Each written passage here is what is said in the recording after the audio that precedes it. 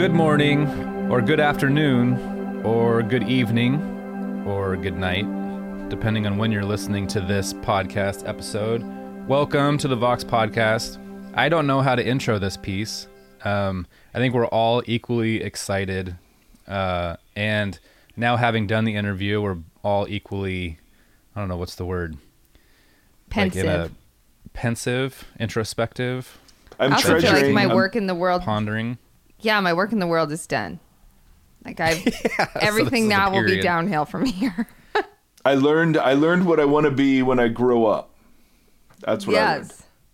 I thought that multiple times throughout, and we talked about this in the last episode, or like that idea of settling when you get to a certain age and just being like, all right, I'm done. I'm just gonna kind of I'm gonna put it in cruise control and kind of ride this out. And then you see a guy like this who is 87. Is that 87? Or is it 87. 87. I graduated in 89. Not the same. Oh, okay, sorry. Close. But yeah, still trucking, still pushing, still like digging at things. Well, who is it? Who is it, Tim? I don't know. Mike Erie. Who do we have on this episode today? Let's just say we were given his personal cell number. And we are now, I would say, best friends with, Bonnie, would you agree with this? With Dr. Walter Brueggemann, who has written a book. The reality is that Bonnie might actually be best friends with him in like a month or two. Just listen to the episode and wait for the Gombus drop on someone new. Just wait. Wait. Were we talking yesterday? How weird would it have been if I had said, Bonnie. "Oh, my person," and then he would have been like, "Why didn't she acknowledge?" Like it would have been weird. So you know what? You'll hear it. Jealousy takes many forms, Erie. It does. It really does. And there is no doubt of the jealousy on my end. There is no doubt. Anyway, we are talking to Dr. Brueggemann about a book that he'd written about the coronavirus called Virus as a Summons to Faith. And which, by the way, what did we do during quarantine? We didn't write books. No, I did Virus as a Summons to Ice Cream. More than anything else. Tim, you were Virus as a Summons to what? I don't even know. Stress and anxiety. Perfect. And Bonnie, Virus is a stress too. Or Virus is a summons to the Peloton bike. The Peloton bike. There it is. There it is. We'll let you at home be the judge as to which of those is healthiest. So anyway, we have Dr. Brueggemann on today, and this guy. We were just talking about it. There's a big difference between somebody who's a biblical scholar and someone who's a biblical theologian. So when we had Matthew Bates on, there's a biblical scholar. Tim Mackey, a biblical scholar. Dr. Brueggemann is a biblical theologian, and you'll just hear the difference. He's written, a zillion books. I probably own at least 10 of them. And anyway, it was a really great interview. And I think you'll enjoy it. I think he's very thought-provoking and interesting. And as we said, he's 87 and still alive and kicking, baby. Bonnie, any forewarnings besides just testimony of your popularity? No, he also talks about racism and white supremacy. Yes, and he does it in this beautiful way, and prayer. Yeah, I mean, he like hit all these major topics, and they all felt like they all flow. I mean, he was so good. It was awesome. Yeah. Those are not these are not difficult interviews at all. You just try to get out of the way. So anyway, hope you enjoy it. You can find him online. His book is at Amazon and everywhere else. And again, thanks for tuning in. Hope you enjoy.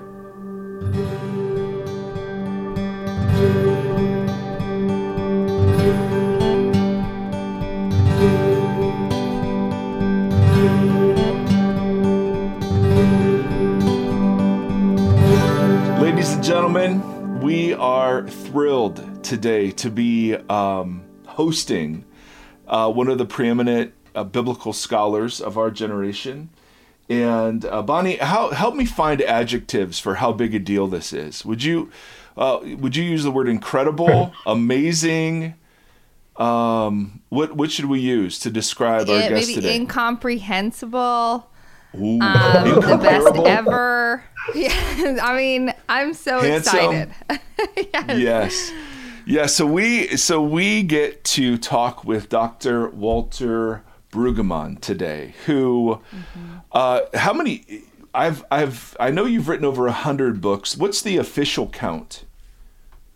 I don't think there is an official account. I think it's a few over 100, and at 87, I still have a couple in press, but I'm very close to the caboose. No, I hope not. We have all very much benefited from your work and are grateful for the writings that have expanded our imaginations and how to engage current issues. And Well, thank you. yeah, absolutely. And we hope you've got several more books in you. The one we want to talk about a little bit today is Virus as a Summons to Faith. And that is obviously brand new. How long did it take you to write that? Obviously, you had some time in quarantine, but that was a pretty quick turnaround. Yeah, well, it's a very small book, as you know, with a few little pieces. So I suppose it was about 3 weeks or a little more. I just did one little piece at a time, and had not thought it was going to be a book. But then I thought, well, we'll see what happens. So I sent it in, and there it was. Yeah. And there it was. It just magically happens after 100 plus. You just send them a manuscript, and boom, out comes a book. With all of there's been much theologizing about the pandemic these days. So we've heard it's God's judgment against sin. This is straight out of the book of Revelation. This is a dress rehearsal for Christian persecution. We've heard it's God's way of getting our attention and calling out individual sin. As you sought to engage with biblical fidelity, the kind of where is God in the midst of this pandemic, are those appropriate ways of seeing what God is doing? Well, I think you have to start with the awareness that the Bible is pre-scientific, and it does not immediately apply. We can't just read it one-on-one to our modern world. Okay. So if you accept those two premises, pre-scientific and no direct application, then it seems to me that we can think a lot of different things. And what I did was to take pestilence in the Bible as a rough equivalent for the virus. And then I looked to see what is said about pestilence. And the thing that struck me first about it in 1st and 2nd Chronicles, where my Bible hardly ever falls open, the pestilence is presented as an occasion for deeper faith, repentance, and humility. So I think that one can kind of skirt the question about whether God did this and whether this is punishment, and rather ask the question, how ought to be responding to this? And the response is a call that our faith should be deeper. And I think that the way is open for deeper faith, because what we are seeing is that our easier certitudes in our world have failed. Those certitudes represented by capitalism and all of those assumptions simply are not adequate for this inscrutable event, so we are driven deeper. And that was kind of the track I took about this as I tried to look at a variety of texts. There are texts, though, that do see God leveling pestilence as punishment. What would cause you to pause on that interpretation if someone were giving it today? Well, I think we live in a scientific world, so I think we have to be very careful about how we make those claims. But I don't have any problem with thinking that in ways beyond our explanation, that the virus is a judgment upon our pride, on our self-sufficiency, on our Western arrogance about being able to have the Bible on our own terms. And what the virus is making clear to us is that we don't have the Bible on our own terms. So we are driven to ask questions about the awful holiness of God. And I don't want to pin that down into an equation or a formula, but as I said in one of those little pieces, we do peek over into that question, and that occurs to us as modern people, even when we do not intend to think that way. No, that is exactly. So I think all kinds of people are being pressed in those kinds of directions. So when you talk about, which is, and Bonnie and Tim chime in, that's so good. When you talk about having the Bible on our own terms, could you give a couple more sentences to what that means and looks like? Well, I don't think that you can read something in the Bible and directly apply it. I think there is a playful zone of interpretation in which we exercise a lot of freedom and a lot of imagination, and we ought to be aware that that's what we're doing. The things we like about the Bible, we like to read directly across to our own time and place, and I think that's too easy and too simple. But we do get hints and clues and openings, but I don't think we ought to commit intellectual hara-kiri in order to make the Bible relevant. Oh, got it. That's excellent. One of the things you identify in the first chapter are 3 different ways of explaining divine force. I'd love it if you'd go into those a little bit, because I think that was that frames this bigger question that we're kind of working around. Yeah. Well, I thought I detected 3 trajectories. The first one is, as you've mentioned, transactional, in which God does bad things to people who do bad things, and there is no doubt in the prophetic traditions of the Old Testament that God is said to operate that way. The second way that I identified, if you think about the plagues in the book of Exodus against Pharaoh and Egypt, that God is presented as doing these harsh things in order to accomplish God's purpose. And God's purpose in the book of Exodus is the emancipation of the Hebrew slaves. So you could imagine that the Creator God has these tools to work with. Yeah. And after those 2, I considered the book of Job and said that sometimes the Bible tries to face into God's raw holiness that defies all of our explanations and all of our categories, so that in the whirlwind speeches of Job, what God says from the whirlwind to Job is, "Who do you think you are? You don't understand anything about this."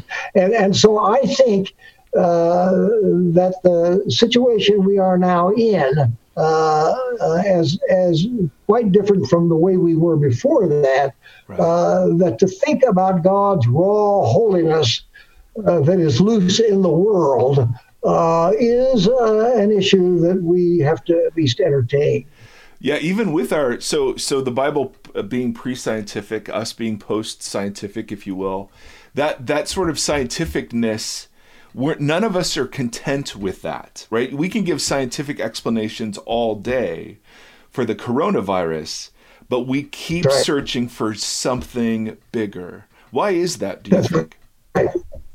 Why is that? Yeah. Why do you see that happening? Even so, we can, we can analyze it, and we have diagrams of it, and we know how it interfaces with other cells. But yet, that's not enough for us. I think we are created to ask ultimate questions, and when we dare ask ultimate questions, that pushes us even beyond our scientific certitudes. Yeah. Or scientific wonderments, to ask to really ask unaskable questions. Right. And I think we are in something of a circumstance like that now. Yeah. Right. Why, Bonnie, Tim, anything to add so far? Not yet. I'm just taking notes, even though I have a paper of notes I took on the book. So that's all I have. One of the interesting suggestions you make in another snippet of the book is when David chooses pestilence, as he's under judgment, and he's given, I think, 3 options. Yeah. And one of those is to have pestilence unleashed for 3 days. Is that right? Yep, that's right. What do you do with that text? Because you take it a very interesting direction kind of by the end of that chapter. Yeah. I'd love for you to get into that. Well, I should say, first of all, Mike, that there's an error in my book on page 25, and I misread a text that a reader has since pointed out to me. Yeah. But what the text says is that that David had an option of a long famine or a war or 3 days of pestilence, and he chose 3 days of pestilence because he said, I would rather risk the mercy of God than I would human warfare or human famine. So even in the midst of those awful choices that he's given, he trusts in the mercy of God.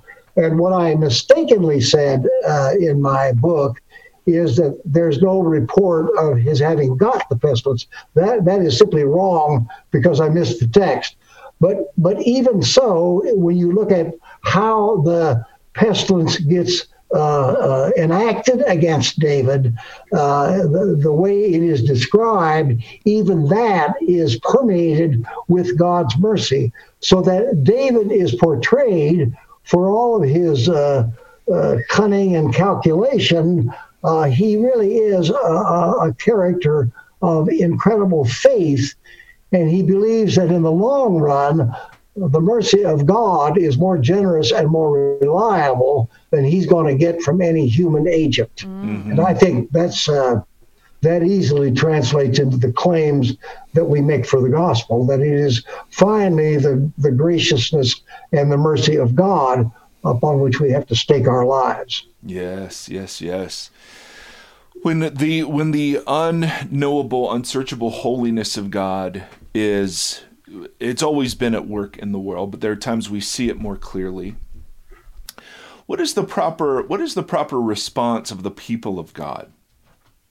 What do you see in the Hebrew Scriptures that points us in the ways in which faithful response or faithful witness looks? How does that look? Well, I think it begins in humility with the recognition that we are penultimate and we are not ultimate. We are not self-sufficient. We are not self-made. And then, if you begin with the assumption that God is generous, then the proper human response is generous gratitude in response. And the way I extrapolate that then, if we are to practice gratitude, the way we practice gratitude is to have policies and practices that share our common resources with all of our neighbors, and particularly neighbors in need. So I think policies like that are exactly a response to what we confess about the goodness and the generosity and the graciousness of God. And I think that our common parsimony about public matters is a very poor response to the generosity of God. So we're recording this in the midst of not just the pandemic and not just economic trouble, but in the midst of really deep and hard racial tension in our country. Do you see that tension as evidence of the failure of kind of what you're speaking, the failure to enact policies and laws that are grounded in gratitude towards a generous God? I do. I think that our policies are still driven by white supremacy, which assumes that white people are entitled to all of the goodies. It's a legacy of slavery and all of that. And I have no doubt that we will continue this racist crisis until we come to terms with that and find new ways of reparations and reinstalling people of color into the economy and into the culture of our society. So I think that's heavy lifting and hard work that we have to do. Well, as an 87-year-old man, you have watched. I mean, these aren't the first upheavals that you've seen over this subject. What's that like watching this episode as opposed to things you've seen in the past? Well, I think in my lifetime, I was born during the Depression, and then I was young during the Second World War, and then I witnessed the Vietnam War and how that tore us apart. And I think we've had a number of crises that have been an invitation for us to rethink public policy and all of that. And most of the time we have refused that invitation. But my sense, as many people are saying, is that this crisis cuts deeper than any of those crises. And it is a great invitation to us to rethink from the ground up who we want to be as a blessed community. I think that's the work now in front of us. Yeah, and hard work indeed. Bonnie, Tim, anything? I was just thinking about this. A friend of we have a mutual friend, Rabbi Nahum. Oh, really? Yes, I work with him for spiritual direction. I talked to him yesterday.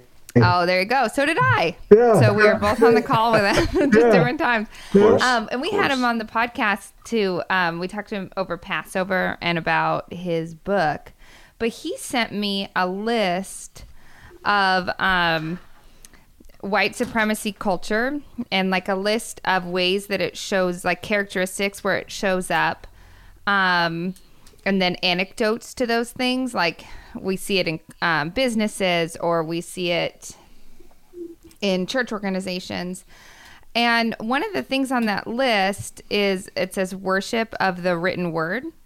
So it says like some of how that pans out. If it's not in a memo, it doesn't exist. The organization doesn't take into account or value other ways in which information gets shared.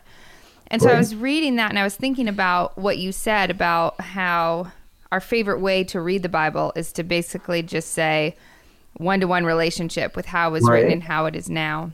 Right. Would you say that some of this culture we're seeing that we have to undo starts with the sacred work of acknowledging that, of the way that we read the text, that maybe we need to read it a different way? And if so, what would be the fruit of that?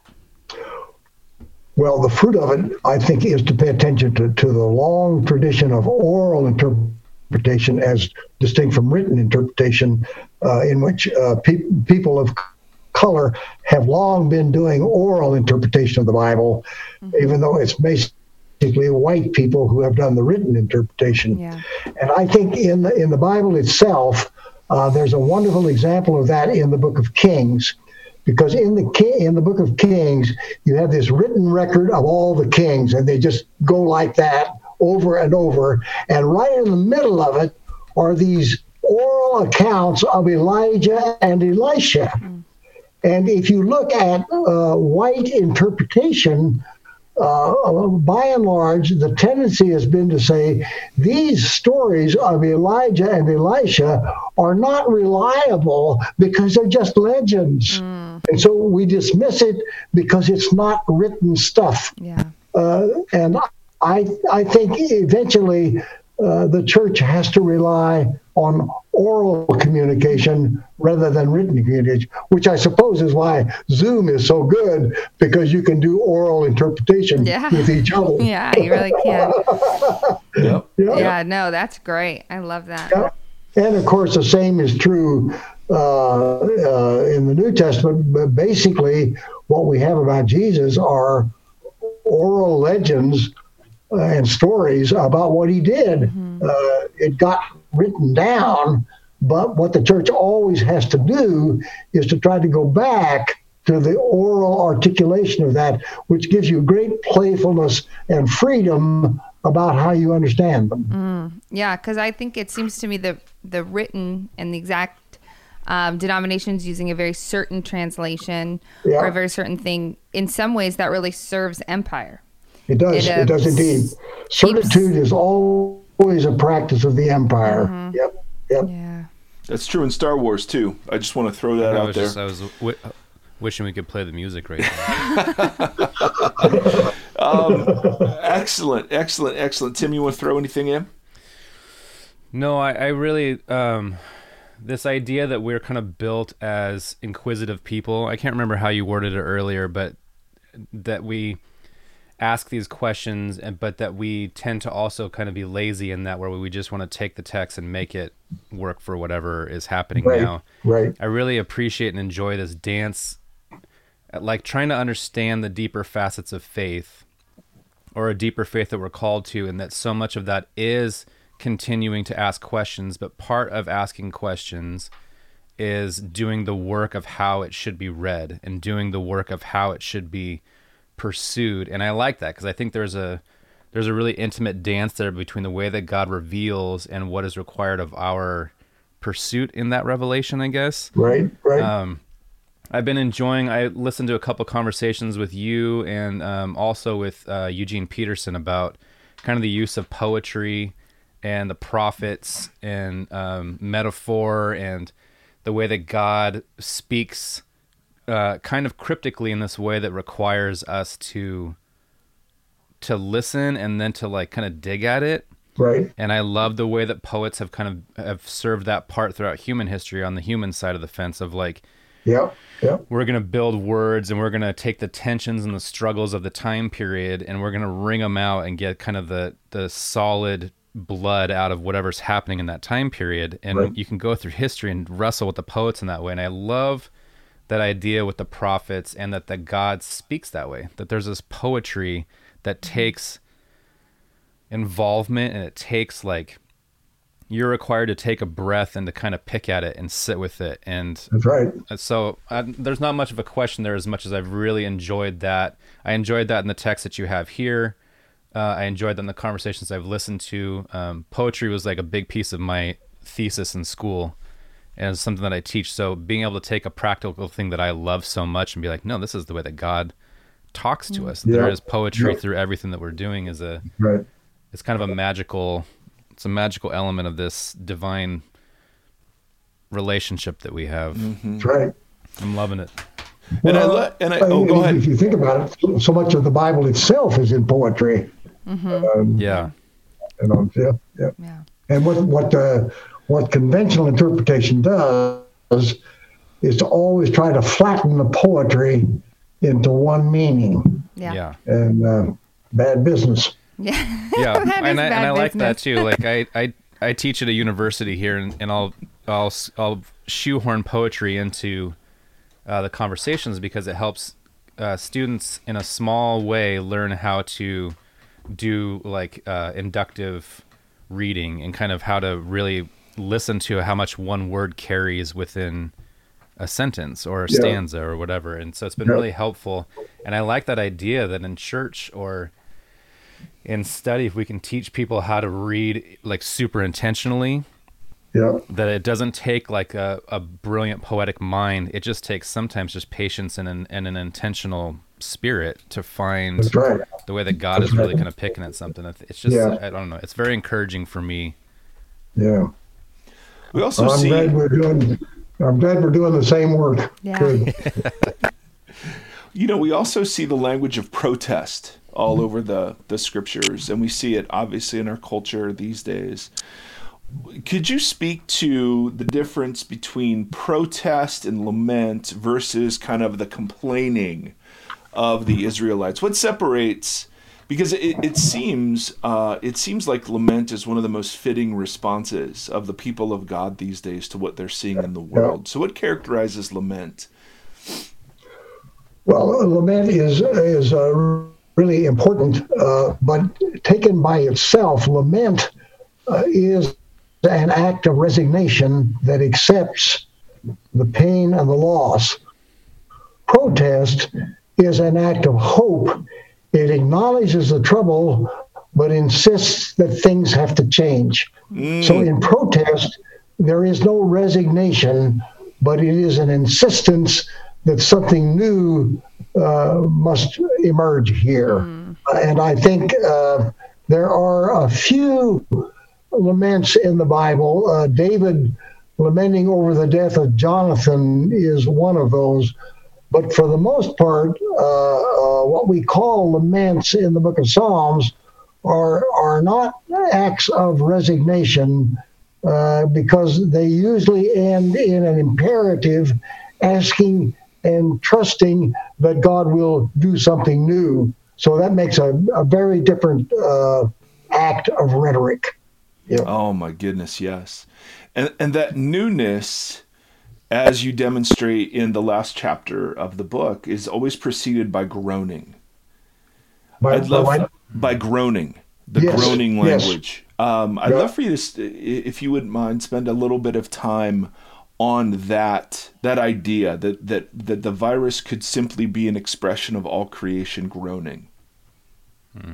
Well, I think if you go a pre-scientific way that believes that all creatures, not just human creatures, but all creatures are from God and back to God, then it's easy to see that disorder in the life of the world in all of its forms can speak back to God in pain and in hope and in expectation that God will do some healing and some transforming and eventually will make all things new. It seems to me that's elemental to how biblical faith works. Exactly so. Yep.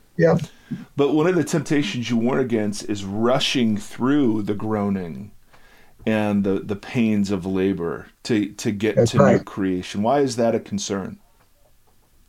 Well, because you have to dwell there a while, and one of the places you can hear that if you listen to the really slow music of the African American church, they sing many laments, and they're very slow paced about doing it because you have to dwell there and you have to linger there, and you can't rush past it, because if you rush past it, you are probably engaged in denial rather than hope.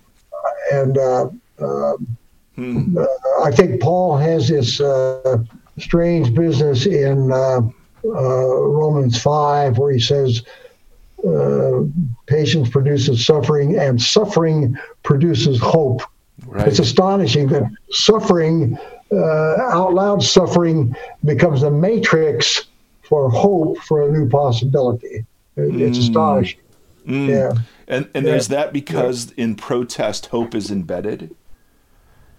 Hope is what? Hope is embedded in protest? Yes, I think that's right. Yep. Right. Yep. Well, back to the you can't rush it, like you have to dwell there. I can confidently say, as the only woman in the room, that is true of giving birth at all. The baby's coming when the baby's coming. There's nothing you can do about that. So, Very good. it's just true.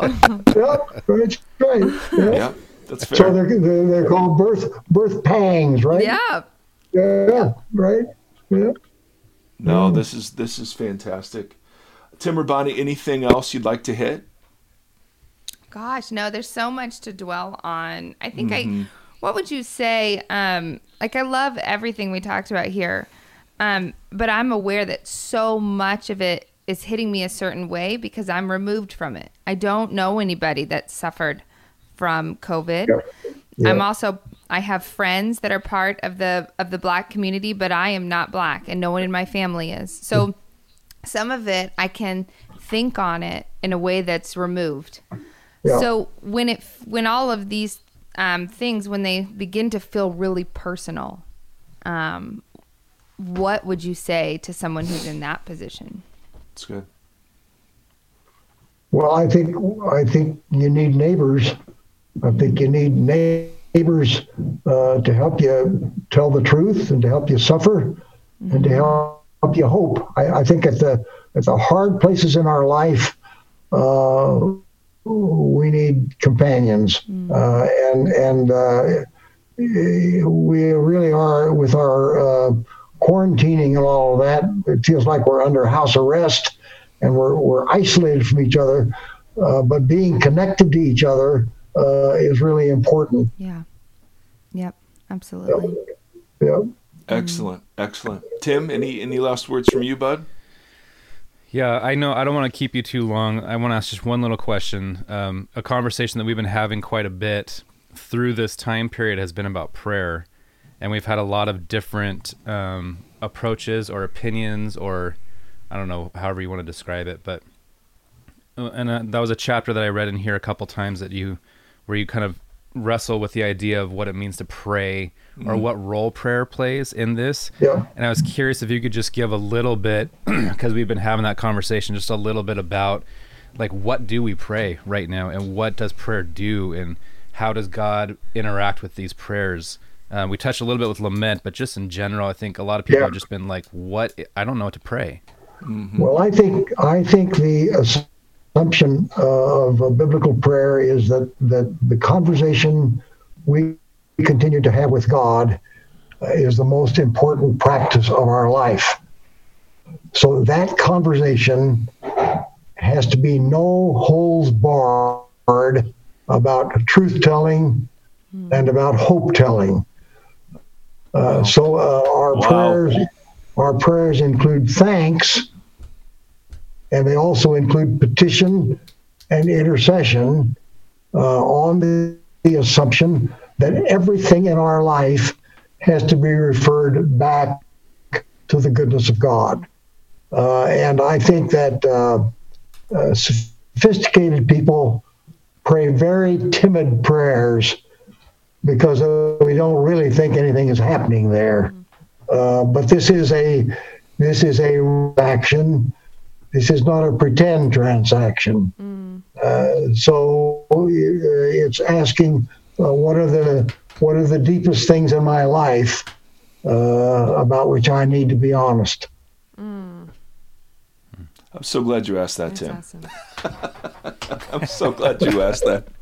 Oh, my goodness. Dr. Brueggemann, listen, we bless you and thank you. We are so grateful for your work and for taking some time with us today. You can pick up the book, obviously, on Amazon in either digital format or there's a hard copy, too. And then where can people find you online? Well, apparently there is a website that a friend of mine runs for me, but I never look at it. I think it must be walterbrueggemann.com or something like that. I don't know. Nice. I'm not exactly a techie guy. Hey, but you're Zooming with us, so we're grateful. We're grateful for that. Yes. Right. Listen, many blessings upon you. Stay safe and keep writing, okay? Thank you. It's great to talk to you. Thank you too. very Thank much. you so much. Bye now. Take care. Bye. All right.